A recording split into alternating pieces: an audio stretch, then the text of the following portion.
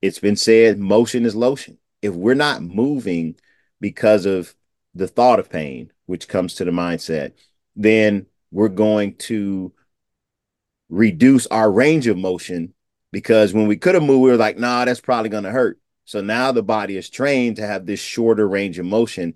And the less we move, the more calcification can occur around that joint.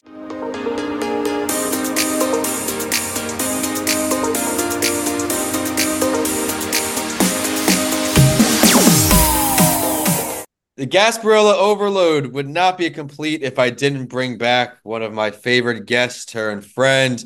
He's been on the show and he delivered a great episode. The link will be in the show description. If you missed it, be sure to get to know him from that episode. But for today, we have the one and only Karlton Meadows, fellow UT alum, joining that entrepreneur show. So, Karlton, thanks for making some time to come back on.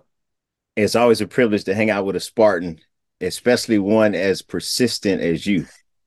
You're always too kind, and Karlton is one of the biggest Spartans in spirits all the way around. He is truly inspiring every way you look at his story. I'm going to let him give his intro because he does it better than me. But just how he got in some record books to his persistence and resiliency, transforming his business. A lot of great stuff going on. But Karlton, share your story from the entrepreneurship side for everybody who missed episode one. Well, I guess that would be best to call upon my connection with Bruce Lee. Bruce Lee had this drop kick, and I got drop kicked out of prep school after my counselor thought that I was questionable high school material. So 18 years to finish a 4-year degree. And then in 3.5 years, we picked up 3 master's degrees from the University of Tampa, one in entrepreneurship. And as they say, the rest is history. I launched a business or transitioned a business into fitness, holistic fitness, and now, helping the baby boomers and the Gen Xers hold their own because hey, time waits for no one. And we see what happened to Arnold Schwarzenegger. So we're gonna try to help people be a little more resilient and a little more mobile and lively as the clock keeps on ticking for us. Absolutely. And I'm friends with you on LinkedIn, so I see all the great work you do. For everyone out there, let's dive a little deeper into that detail. How can you best serve these listeners today? Well, I think you brought it up, resilience. We all have succeeded in resilience if we're walking because it was a traumatic experience. We fell down, we cried, we probably had temper tantrums, bumped our head, but now we walk, talk, chew gum, talk on the phone, text. I mean, we do all sorts of things without thinking about it. So if we can reflect on that and just remember there's a resilient person inside of us. And if we dig deep and we focus at what is confronting us, we can find the resilience to not only contend, but to thrive and to win. And that's exactly what you're doing, but more importantly, you're helping other people do it too. Who is your ideal customer right now? Are you doing virtual things? I know you're in Georgia now. Well, those who can do, those who are okay with virtual. Some people are like, "No, man, I need you here." Right, So right, right. it's reestablishing myself here in Georgia, and I think it goes back to resilience because I have to put the time in to build the reputation, to build the connections, to build a network, so that people know the value I bring. But basically, exercise is nothing more than intentional and intelligent movement against the appropriate resistance for the individual that's being trained. So what I like to do is get in, see what their challenges are. My last trip to the X-ray machine revealed that I had arthritis in my entire spine, but that doesn't mean I'm going to sit down and stop. I'm going to adapt the way I train myself. And I think being my greatest client, I'm always in practice on how to adapt or regress a movement to assist a person that has some wear and tear from aging. I love that. And that's something I put in the show notes. And it doesn't surprise me that you took this news and you didn't say, oh man, you said, no, I'm going to turn this into something. You keep going. I want to touch on two areas here. The first was you mentioned you have to rebuild this network again.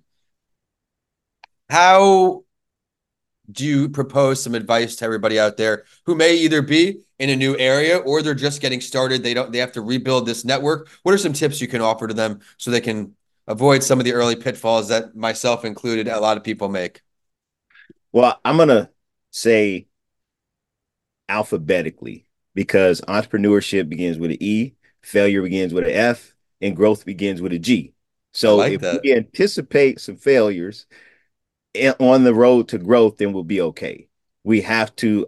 I personally look at my LinkedIn. I see who's in the area. I reach out to people I know. One of the guys that's come to speak at UT, he said, "Look, I grew up in Augusta, so email me anytime." So it's using your warm network to find out if they have connections in your area. I joined the Greater Augusta Black Chamber of Commerce. I've been to some networking events, and now I'm honing in on colleges because that has been Okay. a great place for me to be. And I think helping students understand that you have to set things aside that are going to hinder you from your academic pursuits, whether it's your phone or relationships or hobbies that you have, they'll be there when you finish. But we've got this great push for getting people into college. And so we need to focus on the other end of that. How do we ensure that they stay and they graduate? So that's what I'm gonna do. Tap into colleges and see how I can expand my network that way. I love it. And you're going to make a huge impact on everyone who's lucky enough to meet you there. And the second part of my questions that I wanted to follow up on was when you mentioned you adapt after this arthritis. If there's someone out there who does maybe not have the same health complication arise, but they get some news and they just want to say, all right, that's it, I'm going to stop exercising. What are some ways that they can adapt? Maybe mindset wise or some things that worked for you?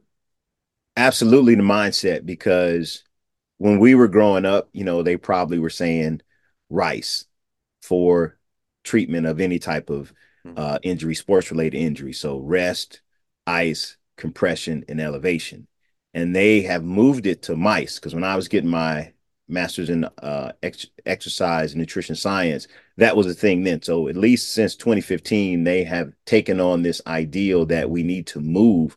So if they look at what they can do and keep doing it, because it's been said motion is lotion. If we're not moving because of the thought of pain, which comes to the mindset, then we're going to reduce our range of motion, because when we could have moved, we were like, nah, that's probably going to hurt. So now the body is trained to have this shorter range of motion.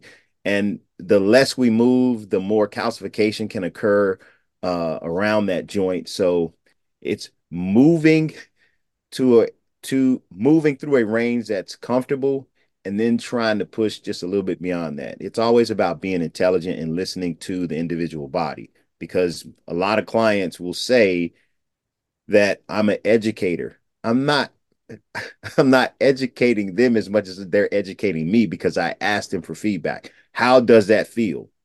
Some of them I can look at them and see the veins poking out of their neck and the grimaces and the eyebrow drops of like, that hurts. I know you want to go all in, no pain, no gain, but we have other exercises that can work that muscle group that will be less stressful on the joint. So let's transition to that. I like that listening to your body. You know what your body is saying best. Of course, even with me, movement is everything. I, of course, can't run on pavement and things, but I love riding my bike and my body, my leg just feels great when I'm constantly doing a little bit a day. Right now, I've been going up 50 strides a day. I've been doing the pre-core at the end of my workouts, just baby 50 strides a day, and then aggregated over the month, it's going to be a nice work. So I appreciate you bringing that up. Everyone out there, stay moving. And if you need inspiration to stay moving, just go to Karlton's page and check out some of his videos. We'll revisit it again at the end, Karlton, but where can we find you online? LinkedIn, Karlton Meadows, Instagram. I think it's, what is it now? I think it's Karlton Meadows or Spartan Karlton. And I'm on YouTube. That's what I'm going to push through this year, putting more content out there on YouTube. I am on Facebook, Karlton Meadows. And I think that's about it. I didn't do the TikTok and the Snapchat. I've got the accounts. I'm working on bringing on a team member that really knows how to do that stuff because I'm not good at it. But I as well, I had the shiny object syndrome with Instagram for so long, chasing the followers, and I neglected YouTube. And I found not only business from YouTube, but meaningful connections. People like seeing the face to face. This is going to be up there on YouTube, of course. As I said, the Gasparilla overload wouldn't be complete without bringing on Karlton. You got to check out everybody else who's been on this week. A lot of great stories to share. But Karlton, I want to now ask, because it's been a while and things may have changed. If you, because he's a career learner like myself, everyone, if you can go back to school again one more time, minus the debt, minus having to pay for it, what would the next degree be in? A PhD in kinesiology. And only, Explain that for us non-scientific folks. well, it's the study of, how the body moves. So I'm really a geek. I'm a physique geek. I love the science behind it. And I want to continue to bring professionalism to the industry of fitness. And that would be a great way to do it. Dr. Karlton Meadows, and it's not some play on words. It's not like MD, movement director, exercise movement director. No, no, no. We have a legitimate PhD in the field of kinesiology. I know some kinesiologists who do some great work, just their knowledge of the body, so I would like to add that to my resume and my toolbox. Dr. Karlton Meadows has a nice ring to it already. He's the doc as well. If you know him around Tampa, he is certainly the king and doctor of our community. But Karlton, what advice can you give someone who is now looking to jump into a different segment? We already talked about networking in a new area. Now you're transitioning to focus more primarily on colleges. You said college kids, making a difference there. What is some advice business wise you can offer to help transition an existing business into a new market? Like Dr. White always told us, pivot. And with the pivot, it's almost like a pause because things are going to, even in taking a change of direction, there's a slowing down of what you were doing previously. Your focus has to shift. So going into it, anticipating things to be a little strenuous. You're going to have to put in some work. You may not see results right away, but it's just like you and I going to school. You don't get the diploma on the second week of school. You got to go through the entire course. So I think if they set actions for themselves, they know what they want to do. Like you said, you added some steps on the pre-core. So at the end of the month, the goal that you set is going to be achieved because you've had these incremental little actions. So I think if they set actions that are attached to what they are pursuing, that can help them. Because I tried to do a mile before the year ended. The water was cold. My arm started going numb. I knew from past experience, I got to get out. However, I was able to attack that goal because I started counting to three. That's all I do while I'm in the pool. 1, 2, 3, breathe. 1, 2, 3, breathe. Doing those three strokes, what am I doing with my hand? So breaking it down into something that you can manage in the short term that moves you further along to the long-term goal.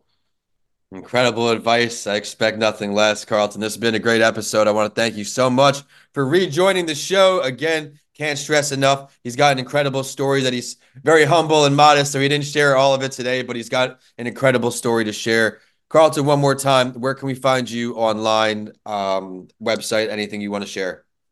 That's a project to get the website up. But yeah, any Googling of Karlton Meadows with a K will bring up, the LinkedIn, Instagram, Facebook, Twitter. And I'm mostly on LinkedIn. And of course, there's YouTube, Karlton Meadows with a K.